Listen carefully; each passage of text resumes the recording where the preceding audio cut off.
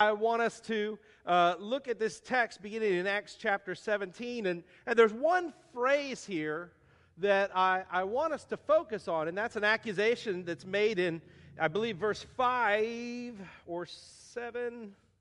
It's here, it says that these men, verse 6, these men have turned the world upside down and have come here also. This idea that they had turned the world upside down. That's what they're being accused of, that these missionaries, now on the second missionary journey, as they come into Thessalonica, they have turned the world upside down. That's what they are accused of. And as we begin, I want to ask you, have you ever had a situation or a time that's turned your world upside down? I think we all have. I remember I was a substitute teacher at the high school. Actually, I think I was a permanent substitute shop teacher. And Krista and one of our friends went to her doctor's visit when she was pregnant, and her friend called me and said, "Bob, it's twins." And I thought it was an absolute joke. They called me out of class, to the office, and she's like, "Bob, it's twins." I was like, "No, it's not. Stop pulling my leg." And she's like, "No, it really is." And then Krista gets on the phone and she goes, "It is." And that was unexpected. I remember, many of you know, we had a bad car wreck in 2010 and flipped the vehicle, and it changed my world in a lot of ways. One way is, since I think it was August 14th, 2010, I felt like I have a nail sticking right here in my sternum at every moment, every day. Sometimes it's worse, sometimes it's not, but it has completely changed my life and affected how I feel. Of course, in 2014, many of you know we had a house fire, and that very quickly, abruptly changed our lives. In 2012, 13, Krista was diagnosed with thyroid cancer, and what year was it? 10, 12, 14, okay? And so we went through all of that, and the Lord brought us through, but that was one of those times. I remember in class one time, this beautiful girl comes up to me and asks me about Life's Ultimate Questions, the book. And I told you that story. Chris and I spent the day together, and something just clicked in me, and I thought, wow, I really like her. I really like her, just in an instant, But the biggest thing that's ever turned my world upside down was when I received Christ. When at 14, I knew when the gospel was preached to me, the Holy Spirit convicted me. My heart in a moment was changed. The thing that I thought I would have no desire for. I mean, let's just be honest. I went to a Bible study because there was a girl there that I really liked. I kept pestering her around school saying, "Hey, would you go out with me somewhere? Would you go out with me somewhere?" And she was like, "No, I don't think so." She went home and she told her mom. She said, "Mom, there's this guy at school. I don't like him. He won't leave me alone. He keeps pestering me. He wants to do something. What should I do?" Her mom told her, "Why don't you invite him to the Bible study?" Now, I didn't know all this. I thought, yeah, I'll go to a Bible study with you. We'll do that. We'll start there, right? And it was there that I heard the gospel in God's providence. And I remember that moment like it happened yesterday, that I knew I must receive Christ as my Savior. I must desire to follow Jesus. The text that was preached was Luke 11:28. The translation said, "Happy are those who hear the word of God and obey it." And I realized at that moment I needed to follow Jesus. And praise God, ever since that day I have. And His word has proved true over and over and over again. But a radical change happened in my life. It turned my world upside down. My friends, there's still people to this day that cannot believe that Bob Wilson is a preacher. They just can't believe it, because Christ radically, dramatically changed my life. He changed my world upside down. But the gospel is not just to change our world. The gospel has a purpose that it would change the entire world. That individuals, as they receive the gospel, as they're transformed by Jesus, that there would be an impact that would be felt everywhere. And that's what we read about when we read in Acts. We read from these very early believers commissioned by Jesus to go and to share the gospel to all nations, sent out by churches to do that as they go into these places that had never heard about Jesus, and they proclaim the good news. They proclaim what it's like to live for Jesus. God changes hearts. He opens the heart. We saw that with Lydia last week, and people are radically changed, and the impact of Christianity upon their life is felt not only within their home, not only within their community, but they say they're turning the world upside down. What a wonderful statement. Could you imagine if Christians today turned the world upside down? Let's look at this text. If you follow along, I'll read it. We're going to read about this missionary group as they go to Thessalonica, and then they're sent out of Thessalonica to Berea, and then they're sent from Berea then to Paul goes to Athens and waits for them to join. Acts chapter 17. Now, when they had passed through Amphius and Apollonia, they came to Thessalonica, where there was a synagogue of the Jews. Paul went in, and as is his custom, on 3 Sabbath days he reasoned with them from the Scriptures, explaining and proving that it was necessary for Christ to suffer and rise from the dead, and saying, "This Jesus, whom I proclaim to you, is the Christ." Verse 4. And some of them were persuaded to join Paul and Silas, as did a great number of devout Greeks and a few of the leading women. Verse 5. But the Jews were jealous, and taking some wicked men of the rabble, they formed a mob, and they set the city in an uproar. They attacked the house of Jason, seeking to bring them out to the crowd. And when they could not find them, they dragged Jason and some of the brothers before the city authorities, shouting, "These men who have turned the world upside down have come here also." And Jason has received them, and they are all acting against the decrees of Caesar, saying that there is another king, Jesus. And the people and the city authorities were disturbed when they heard these things. And when they had taken money as a security from Jason, they basically like a bond, and the rest, they let them go. Verse 10, the brothers immediately sent Paul and Silas away by night to Berea. And when they arrived, they went into the Jewish synagogue. Now these Jews were more noble than those in Thessalonica. They received the word with all eagerness, examining the Scriptures daily to see if these things were so. Many of them, therefore, believed, and not a few Greek women of high standing as well as the men. But when the Jews from Thessalonica learned that the word of God was proclaimed by Paul at Berea, also they came there too, agitating and stirring up crowds. And the brothers immediately sent Paul off on his way to the sea. But Silas and Timothy remained there. And those who conducted Paul brought him as far as Athens after receiving a command from Silas and Timothy to come to him as soon as possible as they departed. Now this morning I want to make a few observations. Much of this follows a pattern that we've seen in Acts, as far as the missionary pattern of Paul arriving, going into a synagogue, proclaiming the gospel, individuals coming to faith, opposition arising, dealing with opposition, having to leave, going to the next place. That's a pattern that we've seen over and over and over again. And as we go through Acts, I don't want to keep repeating that pattern only, but make some more deeper observations that I think the text reveals to us. And so with that in the background, that's historically what happened, I want to make a few points of application this morning as we think about this, and we hone in on these accusations that were being made. This missionary group, there was 2 accusations. One, they're turning the world upside down, which really wasn't true. The ones that were causing a ruckus were the Jews. Did you catch that? I love how Luke writes this. He says that the Jews went and found men of rabble, is what the ESV does it as. They basically went and they found the scoundrels. I think another version says scoundrels. They went and found the people that they knew would cause the most trouble for no reason, just to cause trouble.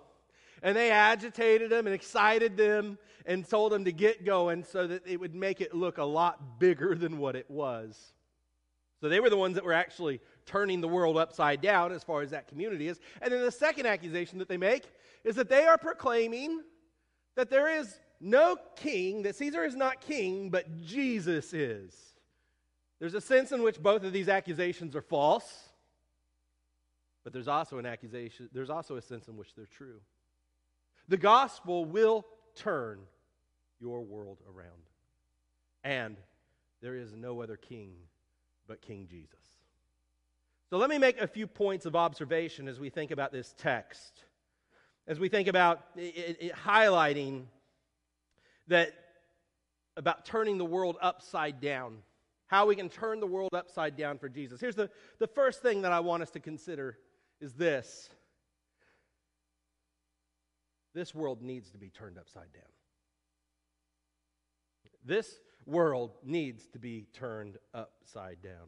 The reality of it is that ever since the fall, ever since the garden, when sin came into man, we have been born into sin and we act out upon that sin. We are sinners, one, by inheritance, by inheriting Adam's guilt, the Bible teaches us. But two, with the guilt and the propensity to sin that we inherit from Adam, it doesn't take very long before we act upon it ourselves. And we act out sin.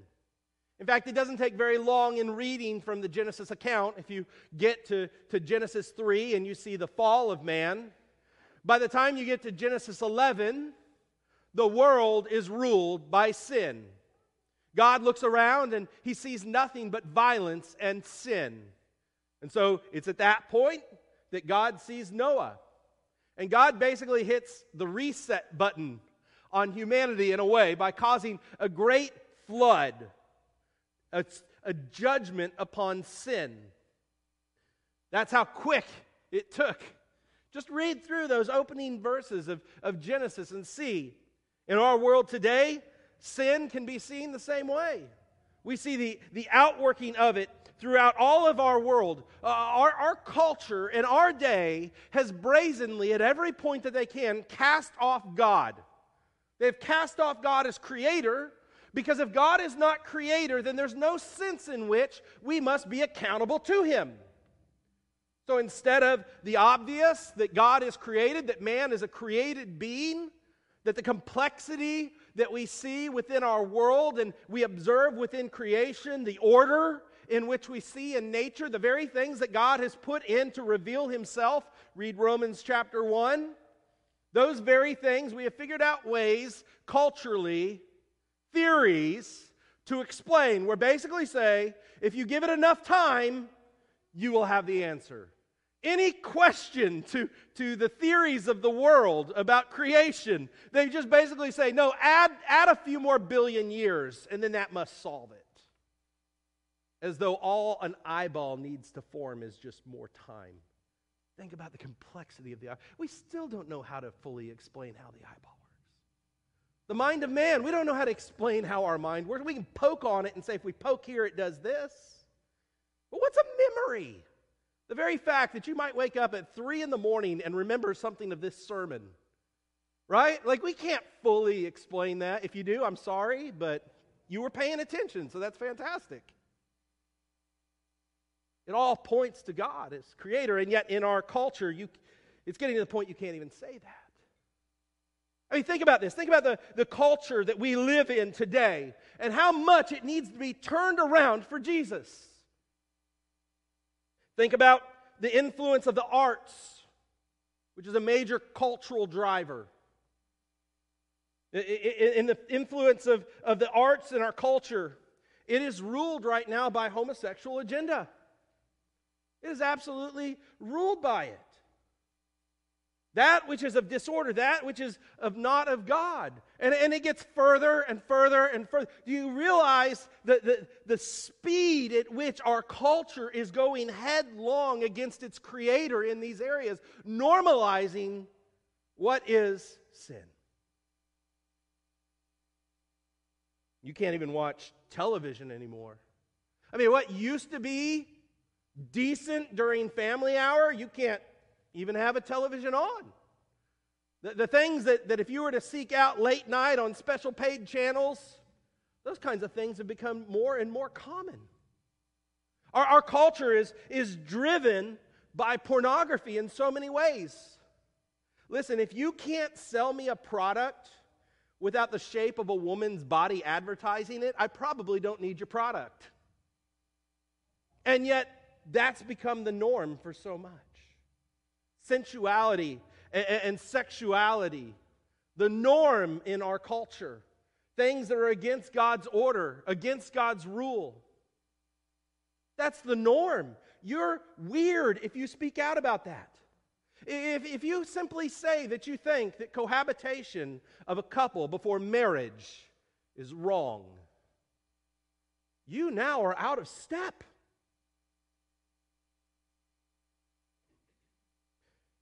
Just months ago, I mean, there's a rule that was taught to me by Dr. Moeller, the president of Southern Seminary, which has always stuck with me. I took a class on worldviews and culture. It is an excellent course. And I remember him looking at all of us and saying, boys, listen, don't ever be shocked by sin.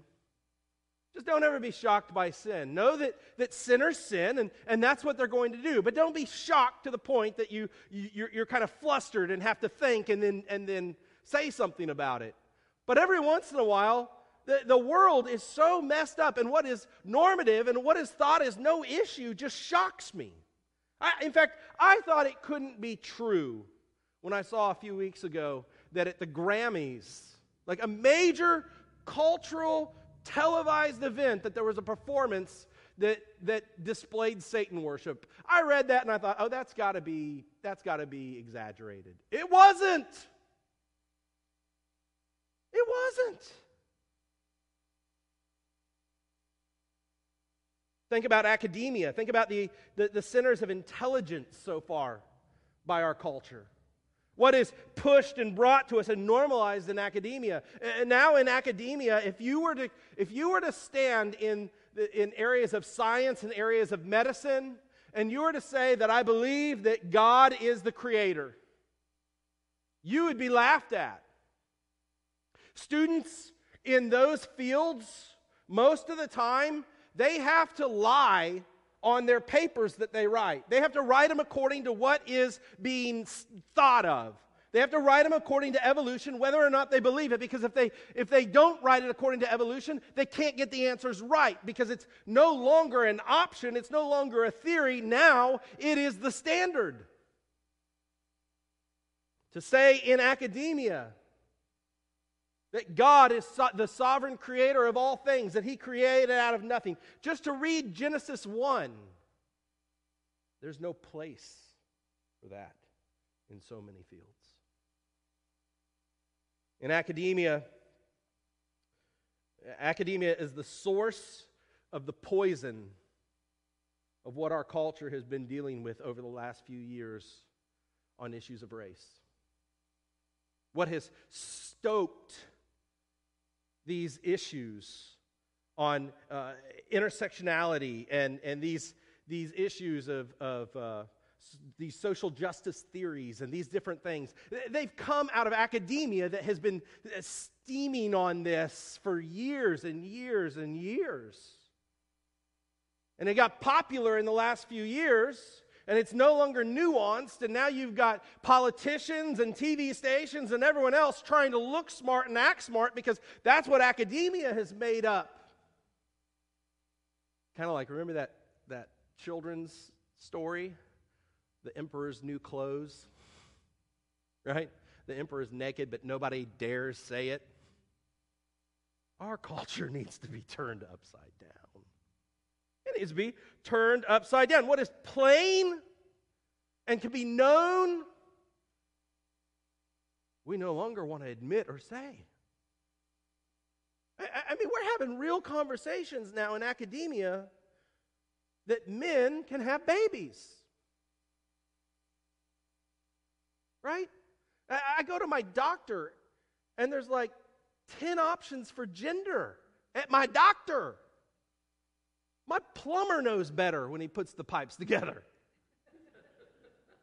This world needs upside down. Think about our political leaders. Think about politics. Our president is the most pro-abortion president that there's ever been. He has basically vowed to work however he can to reinstate the killing of babies. Our politicians are so polarized that they act like children, and they're unable to pass the most simple, no-nonsense, basic things of society. Because they're more concerned about video time and shaming and name-calling each other that they might get some plays on TikTok than actually doing what they're supposed to do. Our world needs turned upside down, doesn't it? Can you see our world needs turned upside down?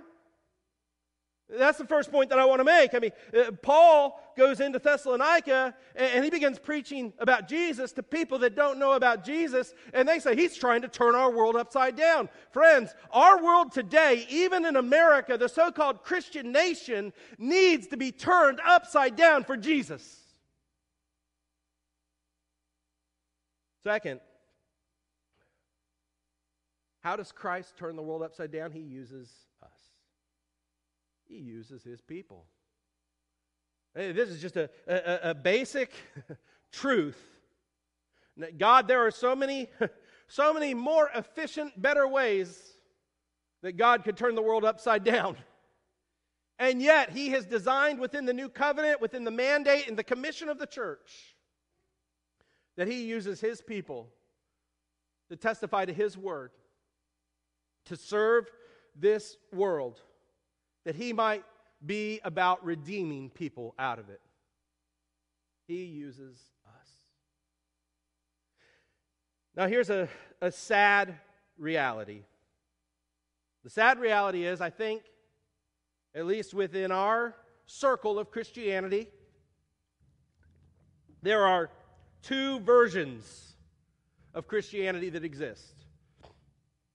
The first version are for people like Paul, for people you might say like me, for missionaries, for those that are just gung-ho go-getters, and man, they accept Jesus and they're just on fire, right? They're ready to take on hell with a squirt gun. And they're kind of the oddballs way out there. And so that's one version of Christianity. Yeah, you can be all in, you can go after it. But there's also this comfortable Christianity. Like, you can be a Christian and you can love Jesus, but do you really need to give much? Do you really need to serve him? Do you really need to tell others about him? I mean, isn't it enough just, your faith is private. Shouldn't it be a private matter and a private thing? And we have this idea of a comfortable Christianity. I'll volunteer a little bit. I'll do a few things.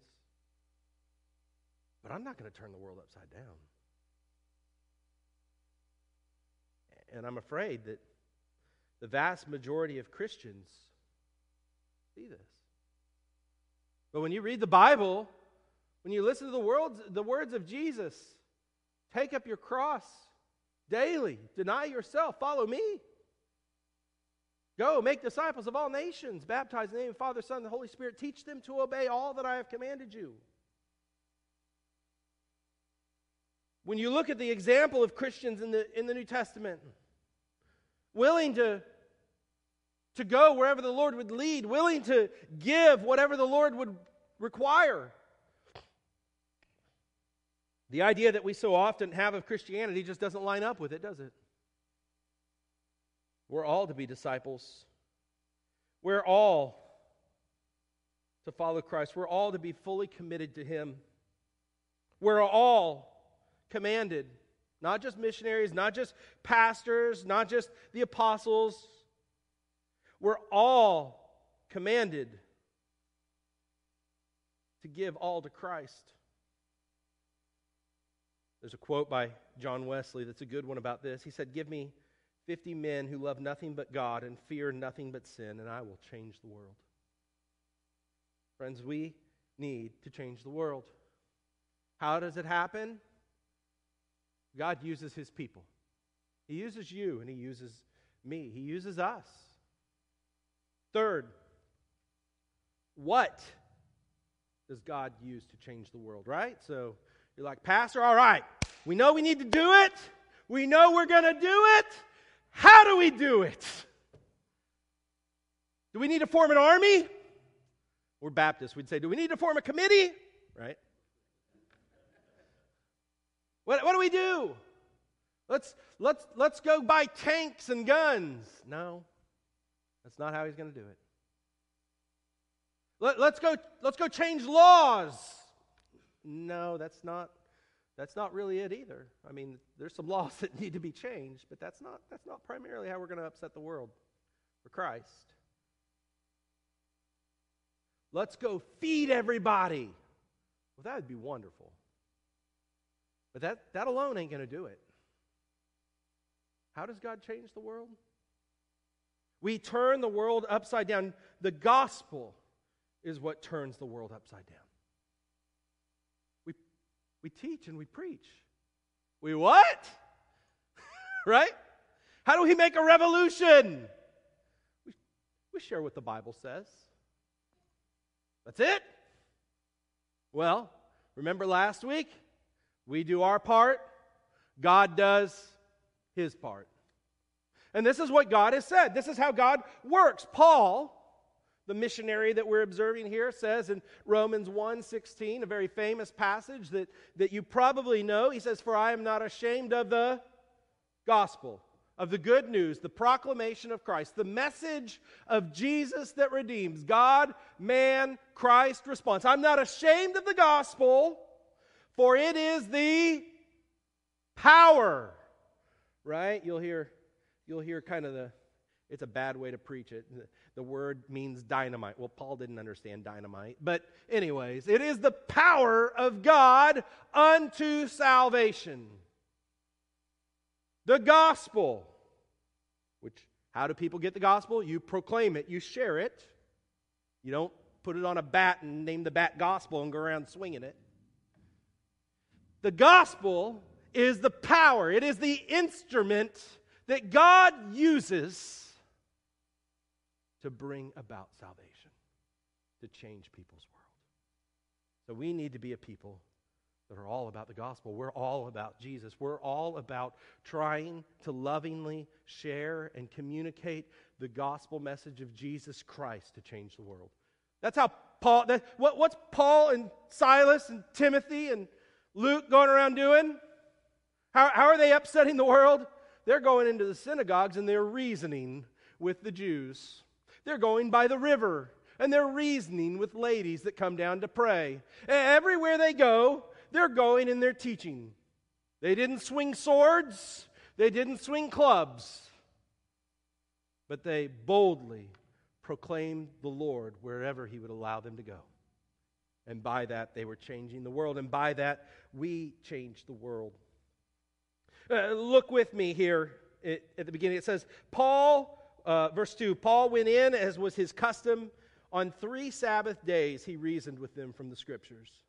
Paul goes into Thessalonica. They have a synagogue. He goes in for 3 weeks, reasoning with them from the Scripture. As was the custom, explaining and proving that it was necessary for Christ to suffer, to rise from the dead, saying, "This Jesus, whom I proclaim to you, is the Christ." This is how He changed the world. He reasoned and explained the message of the Bible. He reasoned and explained the message of the Bible. There's a few things that I want to think from this passage right here and apply. The first is this. We must proclaim the gospel in an understandable way. In an understandable way. Notice what he says here. It says that he went and he reasoned with them. He explained to them. He shared with them. He talked to them. He conversed with them. He built a relationship with them. He taught them. He reasoned with them about the gospel message. The gospel requires communication. So often we don't want to do that. I mean, at the very heart of it, sometimes Christians don't impact the world because we really don't want to build relationships with anyone in the world. We want to live in our own little bubble. We want to have our own little community. We want to exclude anyone that's a little different, smells different, acts different, because we've got it all figured out and we like who we are. And we don't necessarily say it out loud, but we really mean we don't want you here. And that's not what they were doing. They went to people that didn't know the gospel for the intention of reasoning and sharing with them the gospel. Why are so many people lost in our world? Why is the world so upside down as it is? Well, in large part, it's because the church isn't doing what the church should do. They went and they reasoned with them. Second, we have to proclaim the whole gospel. We have to proclaim the actual gospel. The actual message that brings about redemption, that is the power of God. There's a lot of substitutes and a lot of false gospels that exist. Here it's summarized. We don't have Paul's actual message. We saw that a few chapters back. We had a message on Sunday where we said the message of missionaries, and we broke down Paul's preaching of the gospel. But a lot of times what we have from Paul in the books of Acts is a summary of basically what his argument was. And the summary of his argument here to these Jews in this synagogue was this: this Jesus, whom I proclaim to you, is the Christ. This Jesus, who I proclaim to you, is the Christ. And I would put forward that the template that I'm trying to instill in your mind through through repetition, that when we think of the gospel, we think of four foundations, of four ways, of a summary of the gospel that is God, man, Christ, response. That, I think, is embedded in this. God is assumed because you have to know the importance of Jesus being the Christ. Right? He's reasoning with them, so if he's talking about the Christ, then he's been talking about God and the promises that God made that there would be a Christ. Of course, he's talking to Jews. They already had a foundation of who God was. We have to start with God. Who is God as creator? Who is God as the one who made man, as holy and as sovereign, as righteous and powerful? In this, he talks about man. Man is assumed again because there is a need for the Christ. Why did God promise a Christ? Because man needed redemption. Even within the Jewish formulation of what the Christ was going to be at that time, he was going to be a redeemer because the Jews had sinned against God, because the other nations had been able to come and take over and conquer the land. And so God's chosen one, the Christ, the Messiah, was going to come to restore. Man is sinful. See, here's a big issue that we have so often with the preaching of the gospel. We'll talk about God. We'll talk about Jesus. But so often what we refuse to say is, there is something wrong with you. You have sinned. You have broken God's law.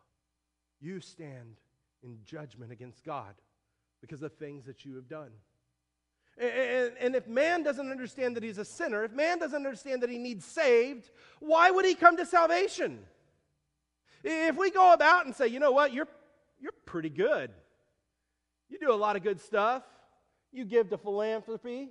You serve when the homeless shelter needs people to come and pack lunches. You're an all right guy. I've seen you with your kids. You're a pretty good husband. You love your kids. You want to know what to just put the cherry on the top? If you love Jesus and came to church a few times, there's something radically missing there, isn't it? That man doesn't realize that he needs to be saved. That man doesn't realize that he's going to hell. That man doesn't realize that he needs Jesus, who came and lived and died and suffered in his place for his sins that he might be forgiven. That's what the gospel says. And that's why the gospel causes division. If the gospel was just the message, y'all are pretty good. I know how to get you a little bit better. Just add this to your life and you're there. Man, nobody'd have a problem with that. Nobody'd have a problem with that. But where they have the problem is we say, the way you're living, what you're living for, is wrong. You've rejected God. The sin in your life is wrong and must be changed. You must repent and believe. Oh, that's where the offense is, isn't it? That's what we're afraid of. That's what holds us back from going out to others, is because we don't want to be rejected, because we know that if we share the gospel, we must come to a point with that individual to say what you've believed and how you've lived and the way you've established your life and the choices that you've made. You are in great danger. We're afraid to say it. God, man, Christ, of course, Christ is exalted in this, as he says, the Jesus who I proclaim to you as the Christ. He explains that Jesus, the individual that they would have known, and they most likely would have known and understood what happened to Jesus, the story of Jesus. He highlights Jesus. Of course, we have to highlight Jesus, who he is and what he's done on our behalf, that he is the way, the truth, the life. No one comes to the Father except through him. God, man, Christ. And then even embedded with this is response. Because he's proclaiming to them that Jesus is the Christ. And that demands a response from a Jewish mind, that you would recognize and believe that Jesus is the Christ. And we're called to go and to tell the gospel, to tell the bad news. The bad news is this: there is a God and you have sinned against him and you're under his judgment. And we're also to tell the good news. But he sent Jesus Christ. But we also have to call them to response, that if you would repent of your sins and believe in him, you would be saved. That's the gospel. And when we do our part, God does his part. And God calls men and women. He opens the heart. We looked at that last week in the story of Lydia. He does a tremendous thing. Those of you who know Christ and have felt that and seen that, as I've said, that you had your world turned upside down, that you went in a moment from not caring about the things of God to having a great desire for God. You see that transformation. You see that at work in you. And that's what God does. And he turns your world, and through turning the worlds of individuals, he will turn the entire world upside down. And we see this throughout church history. We see the impact of the gospel making a huge impact on cultures. We see it turning some of the most godless places into regions of worship and testimony. We see this from places that are godless and worship idols, becoming great centers of missionary activity, sending the gospel out to other places. It's amazing to me that we have a tremendous amount of missionaries in America now from other countries that generations ago we sent the missionaries there. But they've received the gospel. Many of those places have been transformed. And they look at America and they go, these people have lost the gospel. They're not living according to it. And so we have missionaries being sent here. And rightly so. Third point from this idea that God turns the world upside down through the gospel is here. The gospel, as much as we do need to share the outline, we need to have in our mind as we talk with individuals about the gospel, God, man, Christ response. Don't forget to use the scriptures. Don't forget the power of the Word of God to point to people to the scriptures, to show them what the Bible says. Notice it says here, Paul reasoned with them from the Scriptures. It wasn't just his opinion. He didn't say, I've got this new teaching. I've been really thinking about this, and I've got this all figured out, and I want to share with you this new philosophy that I've arrived at. No, he went through the Scriptures, and he showed how Jesus fulfills everything that was said about the Christ, how the Old Testament prophets pointing towards the Christ, how the new covenant had come in the blood and the sacrifice of Christ, and he reasons with them about this. Even if it's as simple as memorizing the Romans Road, or just having a track that you can walk through and read the Scripture for an individual, or have them read that as you engage with their questions. Think about this. Romans 3:23, all have sinned and fallen short of the glory of God. Romans 3:10, no one is righteous, no, not one. Romans 5:12, when Adam sinned, sin entered the world. Adam's sin brought death, so death spread to everyone, for everyone has sinned. Romans 6:3, for the wages of sin is death, but the free gift of God is eternal life through our Lord Jesus. Romans 10:9 and 10, beautiful passage to talk with somebody about. It says this, this is the message about faith that we preach. If you confess with your mouth that Jesus is Lord and believe in your heart that God raised him from the dead, you will be saved. We have to use the Scriptures. Use the Scriptures. Now here's another truth. God turns the world upside down through the gospel. That's our commission. That's how we do it. But we have to also realize that not all, some will receive it, but not all will. And we see that here in this text. Look at verse 4. Some of them were persuaded and joined Paul and Silas, as did a great number of the devout Greeks and not a few of the leading women. So a lot of individuals in that town became followers of Jesus, believed the gospel. But the gospel also divides. And it's not a bad thing if the gospel divides. And quite honestly, we have to remember that if people are divided about the right thing, if we've offended them with the right thing, it's not the fault of the preacher if the gospel divides. Look at verse 5. The Jews were jealous, and taking some wicked men of rabble, they formed a mob, setting the city in an uproar, attacked the house of Jason, seeking to bring them out to the crowd. When they could not find them, they dragged Jason and some of the brothers before the city authorities, shouting, "These men have turned the world upside down, and they've also come here." Jason has received them, and they're acting against the decrees of Caesar, saying there is another king, Jesus.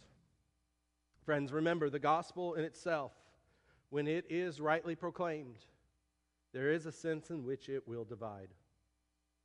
This goes along with the awkward phrase sometimes that we think about that Jesus says, that he came not to bring peace, but the sword. Isn't that a strange phrase? He says he'll turn brother against brother. And what's meant in that is the work and what Jesus did, the gospel message. There will be those that will receive it and will embrace it, and it will turn their world upside down, and there will be those that will resist it. That because of a hardness of heart, they will become bitter. Because of evil and wickedness, they will become violent. But we're not told to give up because some won't believe. We're not told to give up because some might not like us. We're told to go and to proclaim. To take the model of Jesus and take the model of Paul and go in and proclaim. And if they receive us, tremendous. And if they don't, sometimes we shake the dust from our sandals. Sometimes we have to look for other fields, if it were, for the harvest. But that's what our job is. That's what we've been commanded to do. To be disciples that seek to make disciples. The gospel draws a line in the sand if it's preached correctly. Now listen to me. I think I've shared this with you before. This is a principle that was shared with me at one time. I don't remember who it was, but it's one that's always stuck, and I think it's really good. Remove every offense that the gospel itself might be an offense. Remove every offense that the gospel itself might be an offense. The gospel, if it's proclaimed, has to be an offense, doesn't it? You are not good enough. You need Jesus. You have sinned, and you must trust in Jesus. That's an offense. And that's the thing that we want to be the offense, not other things, not proliferary things, not other issues that distract and take away. And the problem is that the world will want to distract and take away. I mean, think about Jesus with the woman at the well. He begins to talk with her, and she's like, hey, what mountain should we worship on, though? Right? She moves the subject. She keeps deflecting because she doesn't want to get to the actual issue. And so it is as you reason with others. Often they'll deflect and they'll get you on a goose chase about something else that doesn't matter. Keep pointing back to Christ. Draw the line in the sand. Do you believe in Jesus Christ as your Lord and Savior? Are you willing to repent of your sin and trust in Him?